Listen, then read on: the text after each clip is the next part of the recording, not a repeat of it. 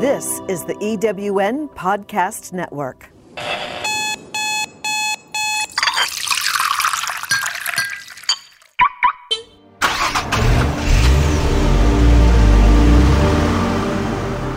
You are listening to Sharing Stories with Helen Rose. My guest today is Nikki Tate, author of one of her many books, Choosing to Live, Choosing to Die.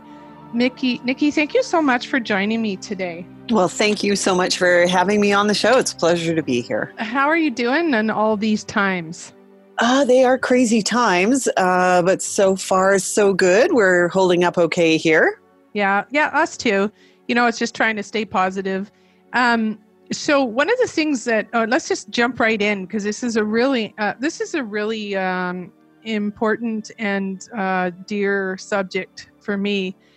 We've all had to face this. I don't know if we've all had to, certainly in our 50s. I should think that we've had to face maybe losing a parent or a friend or, you know, an acquaintance from the community, whatever, and how people deal with the topic of death. So I think one of the things I wanted to ask you right off the bat is, what was behind you writing this book, Choosing to Live, Choosing to Die? I think at the very core of it was my experience dealing with my mother's passing. So my mom developed an early onset frontal lobe dementia when she was in her 50s. And it was awful, as you can imagine. But what made it all the more awful was that she had lived with a lifelong fear of someday developing dementia. And so over the years, she had said to me many, many, many, many times, if I ever develop Alzheimer's, take me out back and shoot me. And of course, she was quite, she meant it. But of course, it's completely impractical. I mean, you can't just take your mother out back and dispose of her. So it was, on the one hand, her sentiments were absolutely clear. She did not want to put her family through nursing her. She was always very sharp, very intellectual, a champion Scrabble player. So her mind to her and her intelligence and her wit were who she was. And so she recognized that her sense of self and identity would quickly disappear should she ever suffer from a dementia. And she didn't want to continue that way. And she didn't want her family to have to nurse her through that. And at the time when she fell ill, there was no capacity in the legally in Canada to provide anyone with medical assistance in dying. So my interest in that subject goes way back to that horrible, horrible, dark time of nursing my mother and struggling daily, knowing she wouldn't have wanted to be living the way she was living. And yet there was no option for easing her passing. And interestingly, that is still the case for dementia patients. Even though our laws have changed to allow, under certain circumstances and with many precautions in place and so on, for certain people to take more control over their end-of-life decisions. And if they choose to have assistance in dying, it is available to some, but it would not be available to someone with dementia, because part of some of the safeguards that are in place include that right at the very moment, at the very end, you have to be of sound mind and able to make that decision. And of course, a dementia patient, by the time they are well advanced in their disease, they're no longer able to make that decision. And this is not a decision you can put in your advance directive or assign this responsibility for making that choice on your behalf to someone else. That's not allowed under the current law. So this whole situation, this complicated, delicate, and messy, how do we deal with end-of-life decisions, it has intrigued me for that long. And so as Canada moved towards changing their laws and moving forward with providing medical assistance in dying for some people, I was absolutely fascinated by how that would all play out, whether it would have helped us in our family situation or not.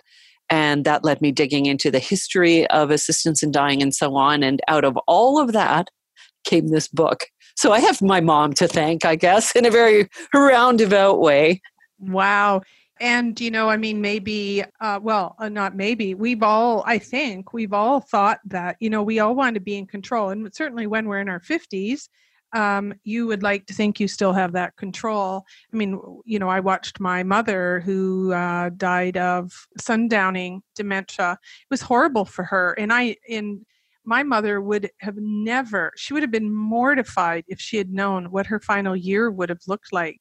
And unfortunately, as you've just said, we don't get that say. And I don't want that for my family to see. I don't want that for me. I mean, who would ever pick that?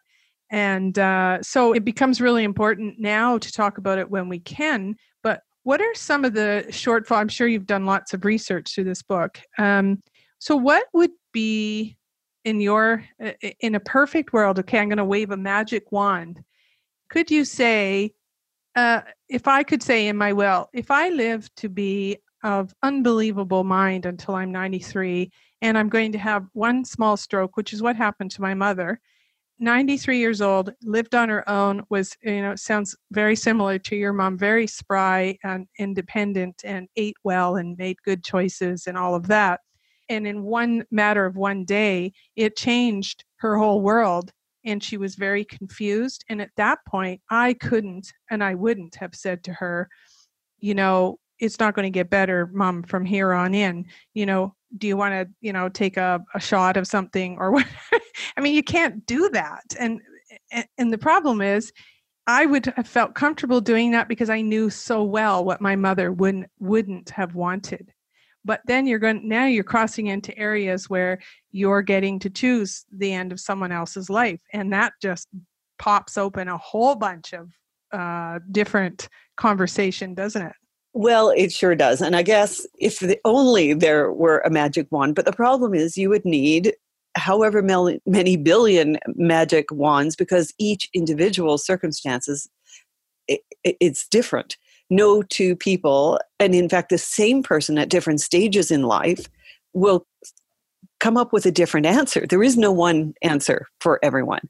So this is what made writing this book so very difficult and so very interesting, is because we had to take into consideration cultural expectations, religious upbringing and understanding, medical questions of, I think so you bring up a good point. There is a shift that happens when we're no longer making the decision for ourselves. So if you are of sound mind, and for example, you are in your 90s, and you've been diagnosed with an incurable cancer, and this is going to come along with a great deal of pain and suffering, your spouse predeceased you, nobody is really going to stand in and prevent you from saying, okay, I've had a good full life.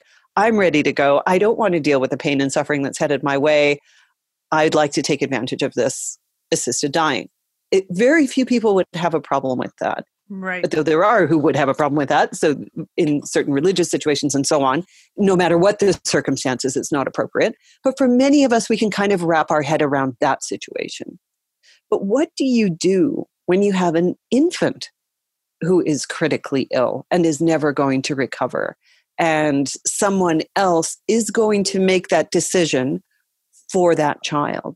What happens then? Then it begins to get murky. What happens if you have a mature minor, so a 17-year-old kid who's diagnosed with an incurable disease and is in a great deal of pain? The parents can't bear to let the child go, but the child proves, by many discussions with psychologists and psychiatrists and so on, that they fully understand the implications of saying, yes, I've had enough. I would like assistance in dying. Who gets to choose then? Is it the parent still responsible for the 17-year-old? Or does the 17-year-old have the right to decide? What happens when you've got a situation where the pain and suffering is not physical, but it's severe psychological pain? So in the case of unremitting and I won't say untreatable, but very resistant to treatment depression, where someone's everyday existence is so utterly miserable that they are suffering as much as anybody with a physical, illness. Yeah. should they be allowed to have access or no? And you realize very quickly this becomes a quagmire. It's a complicated question that has, I wish there was a magic wand. I think a lot of people wish there was, but no, Well, because then what happens is, and for me, my son knows without question that if I'm in God forbid, in a hospital, and I'm not going to live to the way Helen is today, that he knows what my wishes were. Now, having said that, so he knows what my wishes are.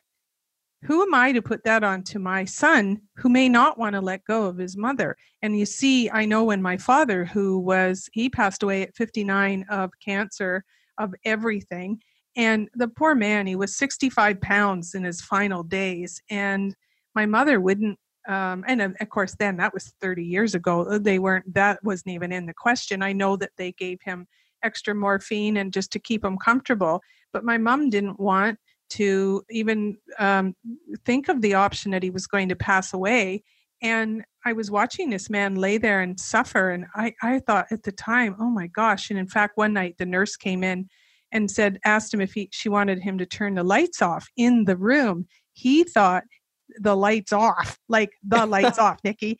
Right. He did the cross, and he's like, yes, please. And he put his hands together. And it was so powerful for me. I was only 27 at the time.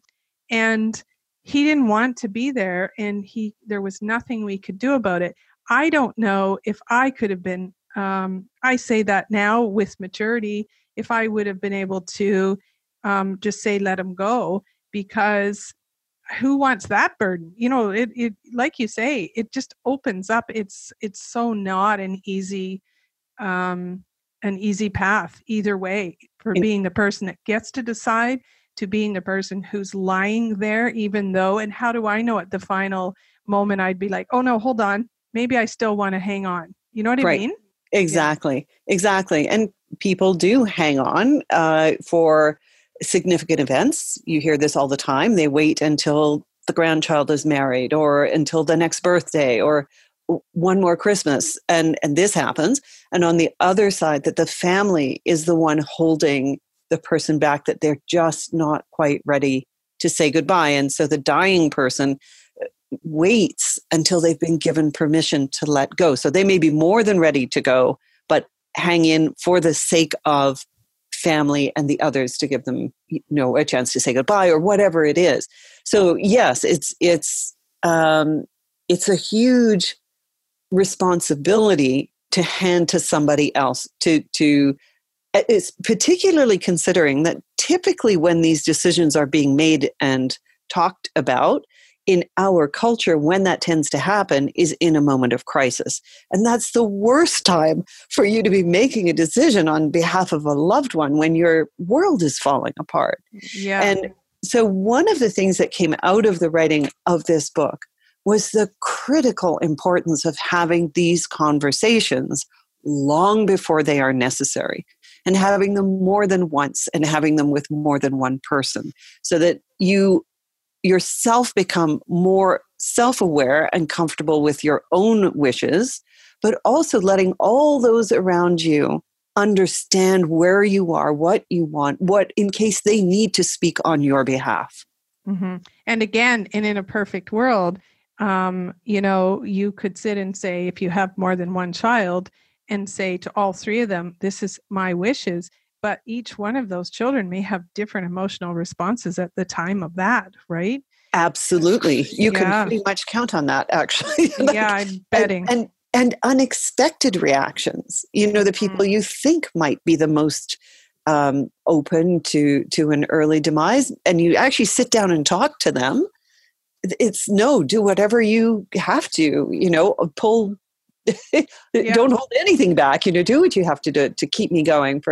So you can't make any assumptions. So that was something that really, over the course of the book, completely shifted in my mind. So my father currently is in his 80s. And until I began to work on this book, we had never talked about anybody dying. It was just an assumption he's going to go on forever, as we all tend to think in this culture. We don't really think in practical terms about an end to life and what that might look like.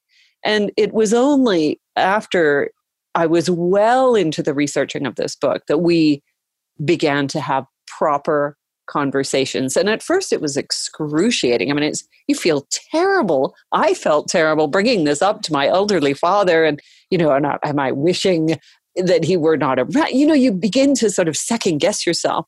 But as we had the conversations, it became easier and easier. And it was not just about him, but it was about me as well, and what I would do I'm in my late 50s now. So, the end is not any longer this theoretical thing that might happen 50 years from now. And so there began this dialogue and proper conversation about wishes, which led back to some very rich and wonderful conversations about life and how we live today. And I think that was the most surprising thing to me of all about living with this subject so intensely. And it was over the course of probably 2 or 3 years that I was doing the reading and the research and the thinking about this subject in the course of writing the book, was the shift from, so initially when I began my research, I was constantly being heartbroken. Yet another person was dying. I was reading a lot of articles and interviews and studies and information about death and horrible circumstances where other people are making decisions. And so my heart kept breaking day after day after day. Coming to my desk and writing was agony. But at some point, about a year into the project, that actually began to shift. And it became not so much about the end, but about the life we live up until that moment of death, and how that changes our perception and our relationship to being alive, to drawing that next breath, to spending time with family, to the conversations that we have. And it wound up being a life-changing, actually it's not a small enough way to put it. It fundamentally shifted the way I thought about everything. Yes. And you bring a good point. So as you're speaking and I'm writing these notes as you're going along, and of course we talked about this before we recorded this, but one of the things that a couple of the words that you use that I love are, rich conversations. And it is critical that we have those conversations with ourselves too, because we've managed to somehow our society doesn't like death, doesn't talk about it, yet we are all going to go through it in either our own or someone else's close to us. And it is really important to live the life that you want to live. And in these times, I think that's becoming very clear about what's really important. And I don't think people actually ask themselves, what is important in your life? Now, having said that, I've had a very rich and interesting life right up until 58. I would like to have another 40 years of rich and interesting, right? But if something happened to me, God forbid, tomorrow, then what, am I going to be exactly where I want to be standing in the universe? Probably not. I don't think most people want to end the journey, but I don't know. But it's really important that you said that, is that we've got to start making death more part of our life. And we need to be able to talk about this with our adult children. And there's a lot of people that are running around that I don't know. It's up to every individual human being to decide how rich their life is.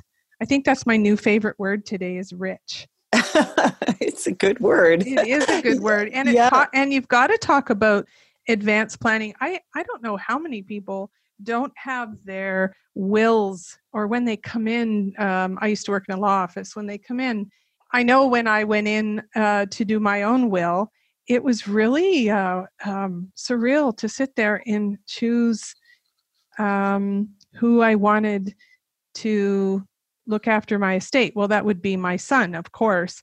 But wow, that's a big burden too. And then all of a sudden I'm thinking, oh my gosh, you don't even really want to think about that one day, he's going to be having to take care of his mother's belongings and all of that. And of course, we joke. He's like, well, I'm just going to back up the thrift store truck to your place after the service. And, and I'm like, well, hold on. But, it's funny. I mean, he's joking, I think. But those things don't matter. I know when I had to clean my own parents' house out after my mom passed, it was all of her life things, that I had no real attachment to. But the things that I did attach to were really weird. You know what I mean? I do totally know what you mean. I went through that with my mother, and it was very peculiar to go through all the things that she had so carefully collected and saved, and looking at them and thinking, well, I know they meant something to her, but they don't. I have no attachment to these things. And you're right too about that funny, what I did hang on to, probably other people would find odd. But so I think, but I'm also going through the same thing at the moment, as I have had a similar conversation with my adult daughter. So I'm a writer, so no surprise that I have quite an extensive library, even though me too, Nikki. Right? Me too. So, what are we going to do with these books? What are we going to do with these books? Yeah. They don't care. And my daughter's a reader, but she doesn't actually have the same taste as I do at all. And so when I said to her, well, I'm going to leave you my books, and she said, please don't. Yeah. It's like, oh.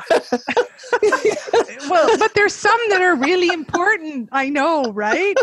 Right. I'll tell you this story. My mother, for years, so when her aunt died, she had a little gift of these 2 Yorkshire Terriers looking over, I guess it's supposed to be a tree stump, and in it was a little tree. So when her Aunt Till passed away, my mom kept that on the top of her china cabinet, and I stared at it for my whole life.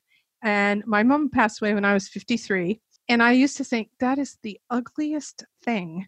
And I thought, gosh. So when I'm cleaning my mom's house out, I literally am looking at this ridiculous thing, and I'm like, oh my gosh, I can't throw this out. So literally over the bin, guess what I'm holding in my hand as we're doing this podcast?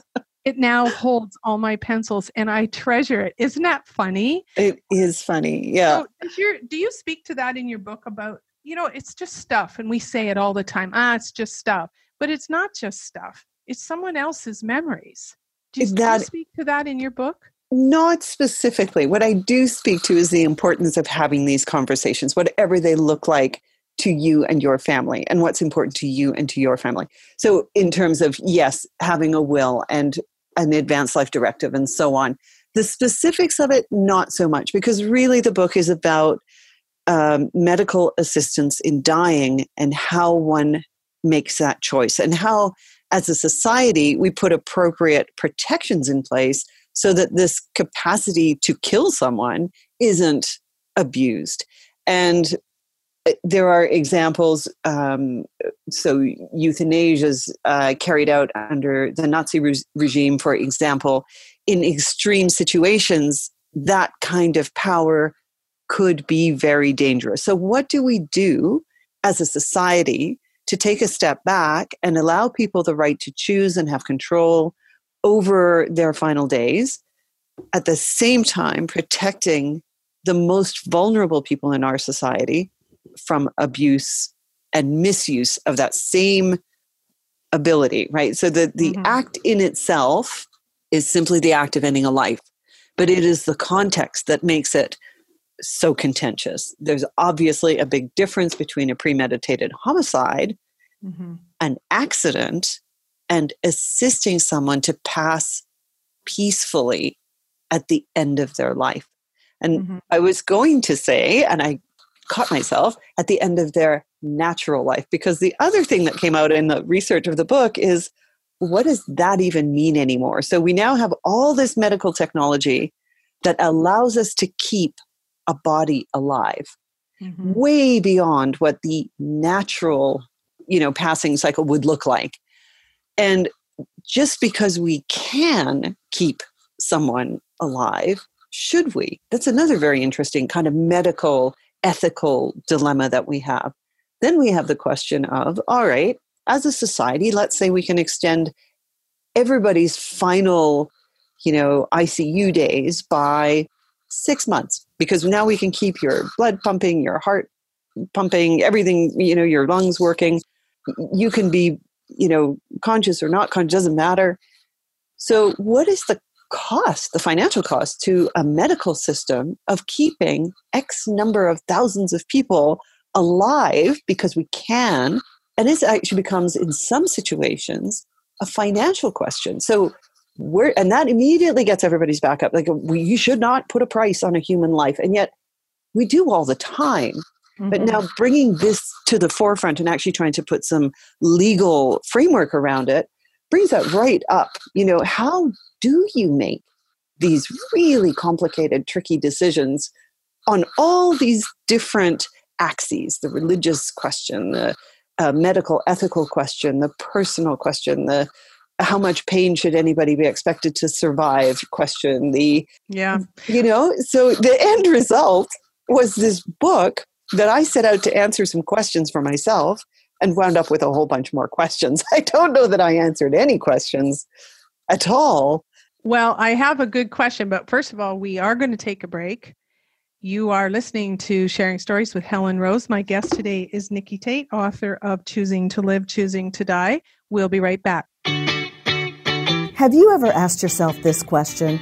Why is it so hard to make a buck? I know I have. Hi, I'm Sandra Yancey, founder and CEO of eWomen Network. What I have discovered after going from the brink of bankruptcy to running a multi-million-dollar award-winning business is this: you can't build $1 million dream hanging around minimum wage mindsets. My mission is 1 million women entrepreneurs generating $1 million in annual revenue. So here's what I've done. I've created the mother of all entrepreneur success programs that you can access online on your time. It's called Monetize Me Now. It's a 7-module online course that is 100% my success formula, covering mindset, mission, management, motivation, marketing, and measure.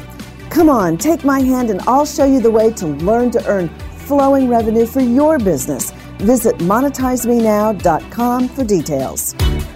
Okay, we are back. You are listening to Sharing Stories with Helen Rose. My guest today is author Nikki Tate, who wrote this great book on choosing to live, choosing to die. And it's about the complexities of assisted dying. I read it in one day. It's beautiful. I love how it's an easy read too, Nikki, because it is such a deep subject and it covers a lot. Did you I want to get back to your point that you had made earlier, but I want to ask you a question. Have you gotten any kickback from this book in terms of criticisms? Interestingly, no, not yet. Now, I did expect there would be some, and that it would be more, that it would have come quicker. At this point, the book has received excellent positive reviews. I can't imagine you getting any kickback, to be honest, because you really do cover every, I don't know if you cover every single one, but you seem to have done an enormous amount of research. And you do cover all of those subjects. You've been very respectful in the subject. You didn't come across as judgmental, because I think that's what happens is, we're judgy as human beings. I'm always saying that. And, that's where we need to back off and respect what the cultural differences are, what the emotional differences are. People, it doesn't matter if you're 90 years old and this sweet old person, you might have been a complete, bastard to your family, right? And right. So they've come back together and people have managed to, mend some wounds, but those are really deep-seated issues for people when they're saying goodbye, because if it's not finished business, you don't want to say goodbye.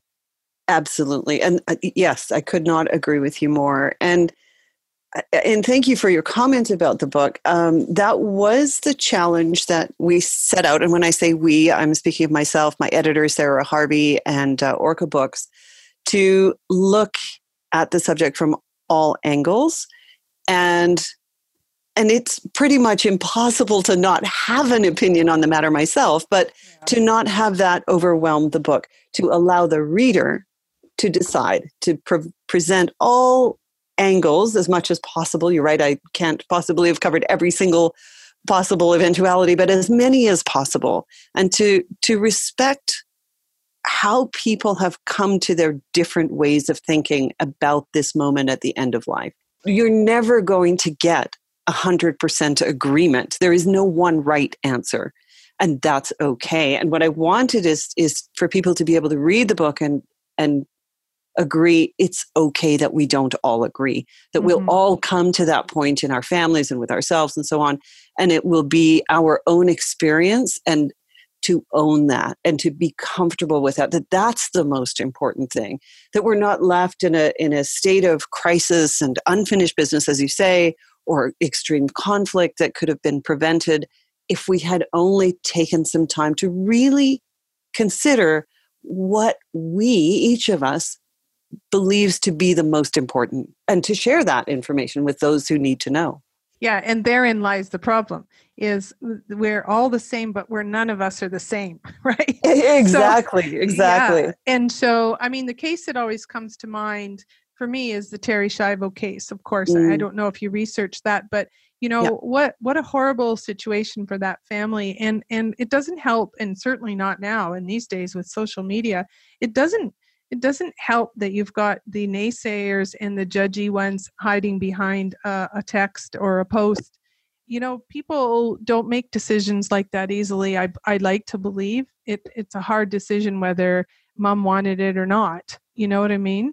Exactly. So that poor family. I mean, if Terri Schiavo had not had what happened to her, she would have been absolutely devastated at that break in that family.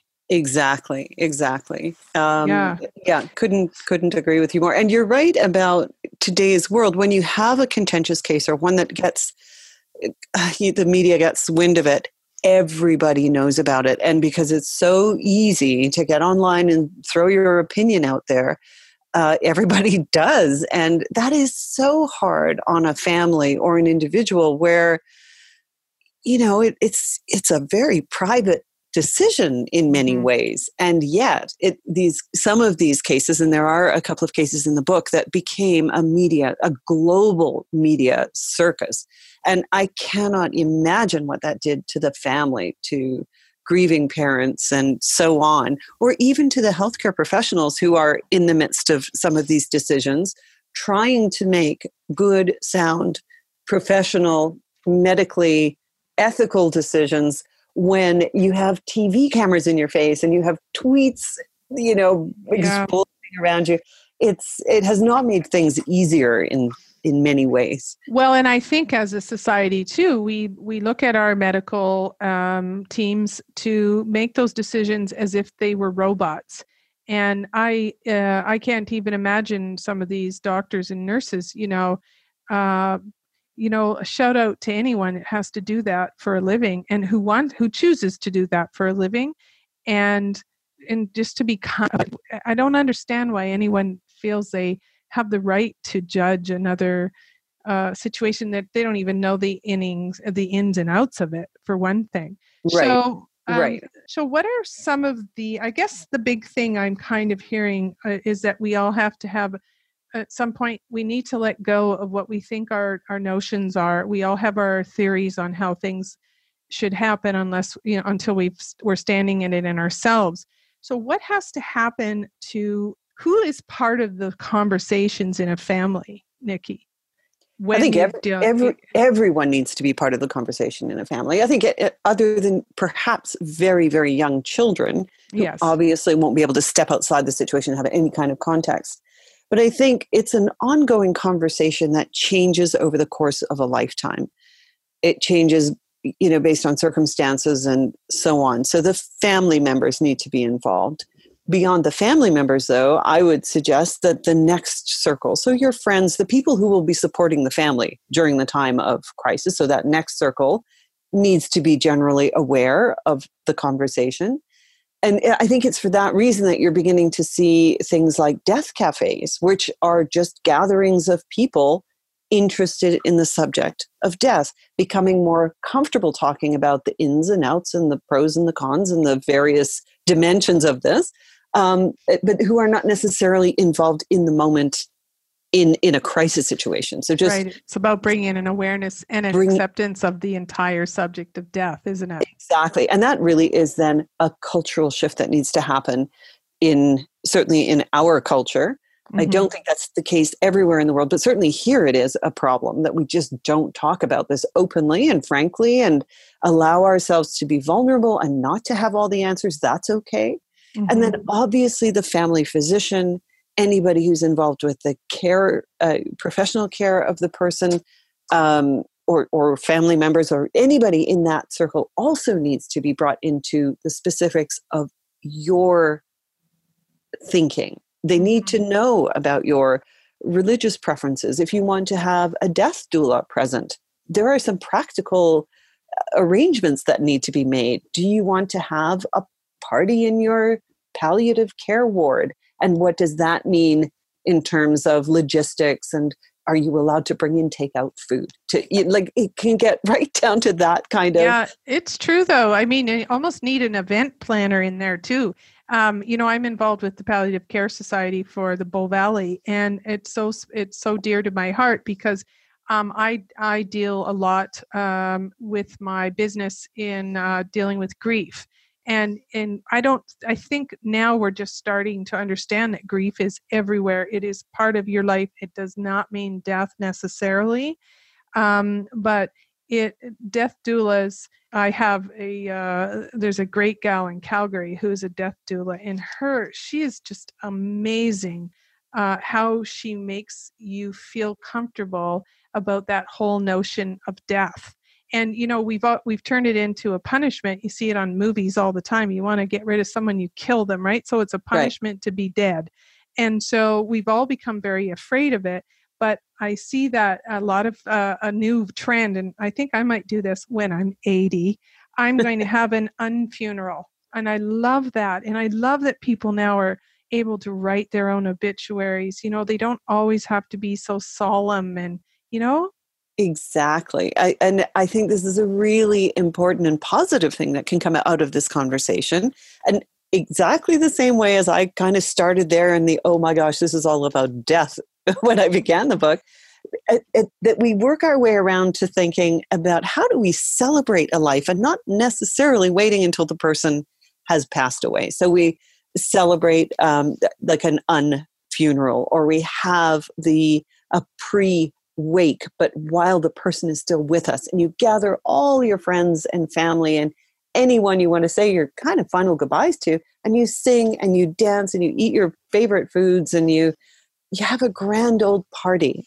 And it's true. And, I've been to, countless funerals where I think, gee, I wonder if the person's actually here. I wonder if they know how much love they have, because, the thing is when you die, you are elevated to sainthood, which is the only time you're ever going to be, right? But right. It'd be fun if you could have that bit before you go, a recognition and celebration of your life. And, that it doesn't have to be, there obviously will be sadness associated with that.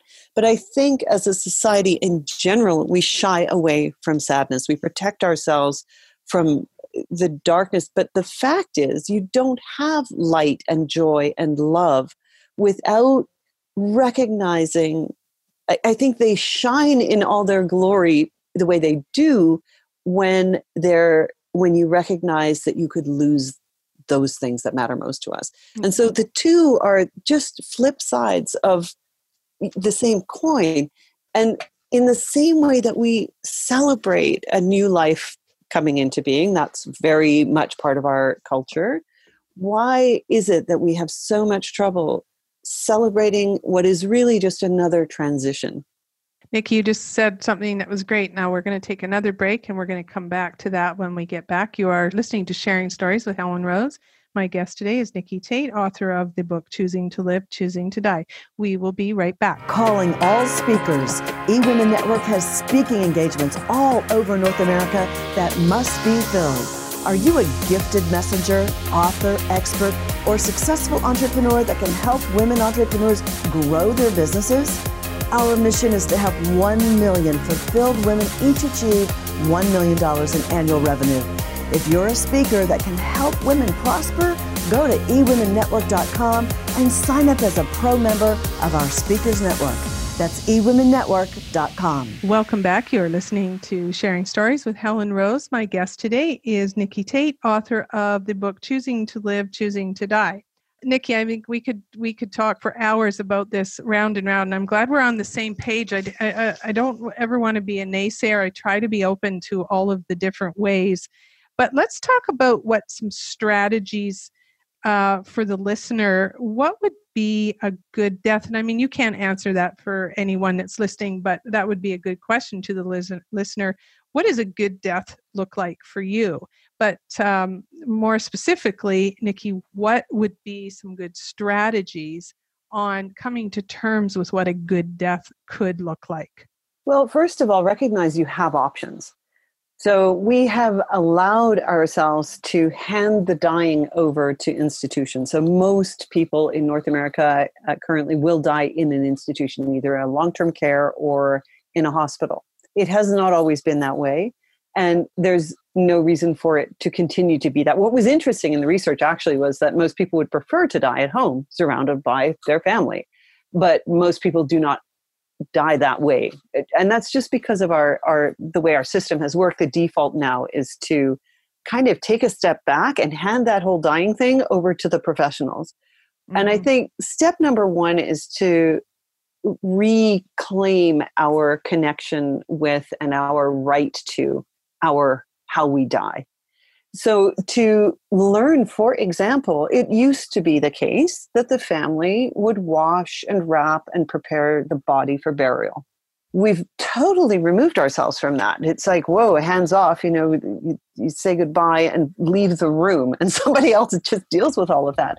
So is now a growing movement and understanding that participation in death, the caring for the body, the saying a proper goodbye, is a way of honoring the person, and that it's nothing to be afraid of. Just because we have kind of distanced ourselves, it's become a foreign concept to most of us to become actually involved with that moment of death and what comes immediately after. And demystifying that, educate yourself, learn about, have a conversation about what can come next. How can you participate and be part of the passing is a very practical, simple thing to do, which I think for many, and I'm not suggesting this is the right answer for everybody, is actually something we should consider, not distancing ourselves physically from the process of dying in the way that we have. Secondly, as we were just talking about, is to celebrate the life of a person while they're still with us. And part of that, all of this comes from a fundamental shift and an acceptance, a deep core acceptance that we are all dying. Every one of us is going. And that part of our problem and all the trauma and the difficulty and the trouble we have in talking about death and dying and the loss of and what we do next is that we're all in denial that it's going to happen. And I'm just as guilty of this as anybody else. And so step one is to deeply accept that you are dying, everybody you love is going to die, and that is not equal to an apocalyptic, oh no, awful punishment. It's not. This is part of life. Mm-hmm. We all have to go to make room for what comes next.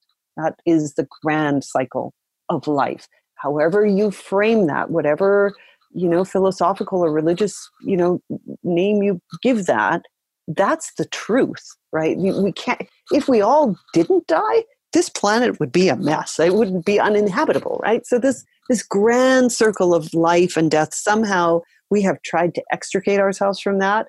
And I think that's at the very root of why we have so much trouble coping with this transition moment. So just accept it as a transition. And how do you want that transition to be? And in my mind, the way I've kind of come around to thinking about this is it should be comfortable. It should be pain-free. So it should not be a physical agony to die. And it should be comfortable enough that you're able to share that passing, that you don't have to die alone. I think that is a big fear for people. And so that's a two-part thing that we need to think about. One is that we have to then step forward and not be afraid of the person who was dying. And to be honest, I was in that camp when my mother was passing away. It was so hard for me to be in the room with her at the very end. All I wanted to do was flee. And I think in part that was because I was so completely unprepared for death. It was something theoretical that was going to happen to someone else, but not to me, and certainly not to my mother. So all of it, I think talking about this, doing what you're doing, having this conversation with me, anybody who picks up the book and gives it a read, those are all concrete things we can do to start shifting our thinking. And when our thinking and emotional relationship with death changes slightly, then that opens up all kinds of possibilities for other ways to make the transition ourselves or to help those we love make the transition as comfortable and as loving and as supportive as we possibly can. Yeah. And, there was, I've had, many friends pass away over the years, and I can't think of one of them that didn't do it with grace. One of my closest friends, she was done. And I remember going in to see her, and she just said, you know what, I'm done. And I'm like, that's okay. It was certainly not said in this tone of voice or even with this much control, because it was very sad to lose one of my sister friends. But she was done, and she went on her own terms. And it was actually, I think for her, it was a fairly reasonable painless death. I mean, she had lots of, drugs and stuff to keep her comfortable, but she was at peace with having to go. And I think that's a big piece that people don't realize is it's that control bit you have, right? It's like when someone is ready to go, they're ready to go, and that's okay. And you quite often hear people like you said earlier, people are waiting to hear permission to go and permission. Yep. They want to see their loved ones one more time. And it's, I love that's for me, her death for me was, I knew that I could have a peaceful death. I will have one, hopefully, when it becomes my time. And it does take a lot of the strain off, doesn't it?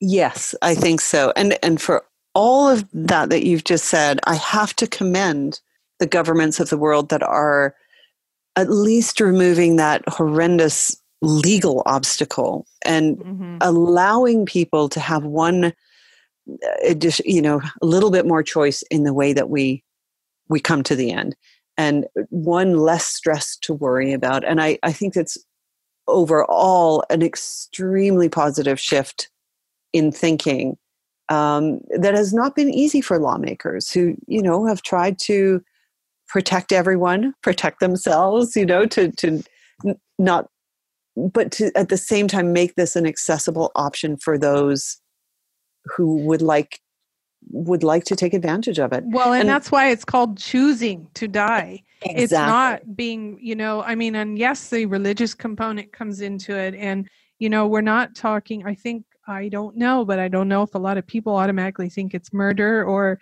they go to the worst case scenarios. They've got, crazy relatives that want to get rid of them because there's a great deal of money intact, or I don't know. You know what I mean? Like, who thinks like that? But there are people that think like that. You're right. And it's for that reason that it's not easy. I mean, I think there is perhaps in some minds the misconception that it's now become too easy. It's not easy at all. There's a very long list of boxes one needs to tick before you're allowed to go ahead with it. Do you think it'll ever, just for your, I don't know if you know the answer to this, and if you don't, that's fine, but do you think it will come to the point where if I said to my son, listen, if I'm 90 and I don't recognize you, I don't want to do this anymore. can I do a recording that says, here, I'm telling you right now, I don't know I don't know my son. I don't know my grandchildren. I don't even really know where I'm at. Can you just let me go? Do you think it'll come to that, or who knows? I don't know if it will. I hope it does. I really Me hope too. it does. For the sake of the families, anybody who's ever lost someone to dementia and who has had those theoretical conversations, as I had with my mother many times, and you know that's not how they would like to go. I hope that we figure out a way to extend this option to those families as well. And again, as long as there are appropriate, checks and balances in place, I would like to think that will someday be possible. Yeah. So we have been talking about this already for almost an hour. And so I think we could go for a long, long time, Nikki, but we can't.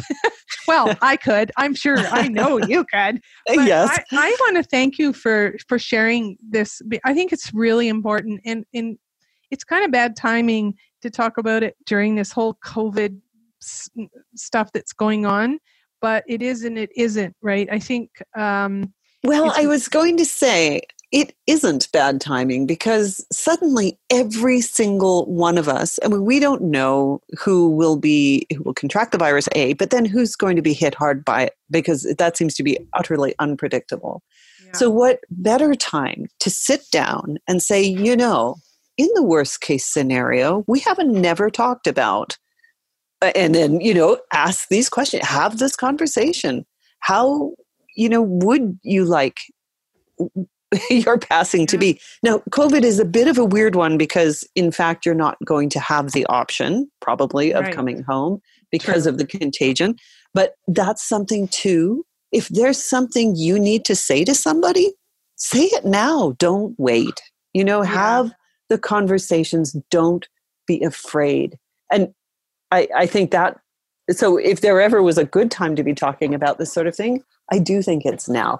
So yeah, that's well said. Because, I didn't want to bring it into the whole factor because it's bigger than just the pandemic that's going on right now. I mean, this is life. And, in the next 20 or 30 years, we're going to lose a lot of baby boomers, it's coming. And so I think it is critical timing, actually. And yeah, you're right. It is time to sit down and have that really hard conversation. And I think the first things out of the family's, kind of code of conduct is to say, this is a really hard conversation. It's okay if you're afraid, or, just be open to it and find out what works. Yes. Because some of us, I know for me, I haven't seen my kids in 5 weeks, mainly because I was away and now I'm back and I'm self-isolating. But, there's a possibility I might not see my kids ever again. I hate to be, kind of go down that road, but I think it's really important to phone your loved ones or FaceTime or whatever works now and tell them how much you love them.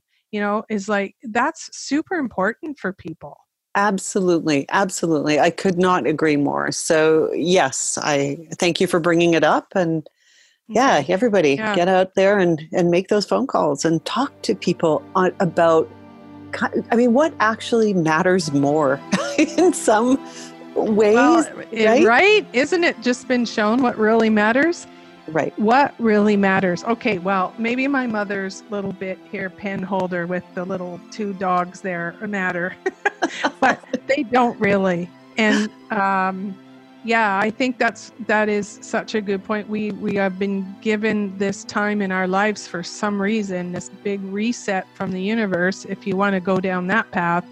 And so maybe it is exactly the time to phone. So as soon as you finish, anyone who's listening to this podcast, text, phone, Facebook your family and tell them you love them, because that is super important. And then tell them what you want your wishes are. That's right. Yeah. Right?